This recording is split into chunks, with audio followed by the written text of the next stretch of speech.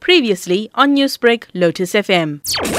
As the South African Medical Association, we had a board meeting, a special board meeting that was called to discuss that matter. There were deliberations, and after those deliberations, Dr Coetzee apologized unreservedly after realizing the hate that is out there. But also, we needed to make sure that we inform the public that we are a broad church as the South African Medical Association. We accommodate all races, all cultures, any gender and any religion. This was a personal opinion. It was not a SAMA stand. The current criteria that is used by medical schools is a correct one. It's just that it needs to be made public so that when people apply, they know exactly what they'll be getting in there. These were Dr Coetzee's personal opinions, but will any action be taken against her following the incident? Well, she has apologized. After the board had those deliberations, what we are planning to have now is a training on diversity. Board members need to be trained on diversity so that we understand exactly what we're dealing with. We do need to train board members, leadership of SAMA, to understand exactly what they are representing, especially when they're in the public platform like media. Doctor, although SAMA has distanced itself from Dr Coetzee's comments, we have also received several complaints from aspiring students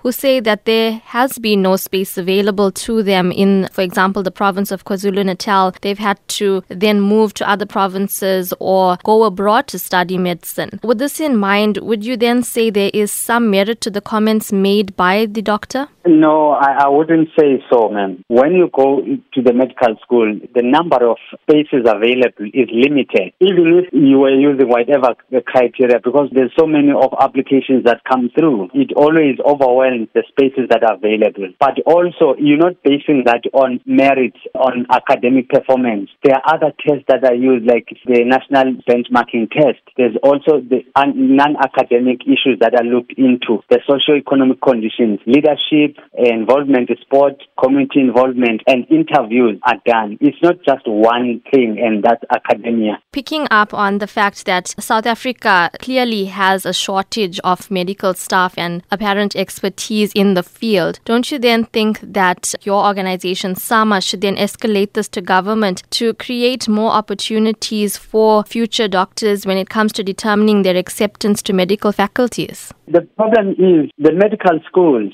need to have that discussion with the government to get more funding so that they can accommodate many medical students. But from the government side also, they've been sending some students to Cuba, and some of the students who are coming from the country have been going to China. But it is important that we look at this issue of funding of medical students so that we increase the numbers within the country. But doctor, for a country that's striving for equality, don't you think we should have a more fair process when it comes to the acceptance of students? This is the fair process that is being used by universities because they need to attend to their redress policies. There are people who have been excluded in the system before. So you need to give them those people a chance. We're not talking about that they must come with less academic performance. They usually come with distinction, but they are competing with people on other issues that are coming from the urban areas. We need to understand the demographics of the country as well. There's no two ways we can ignore such things in the context of South Africa.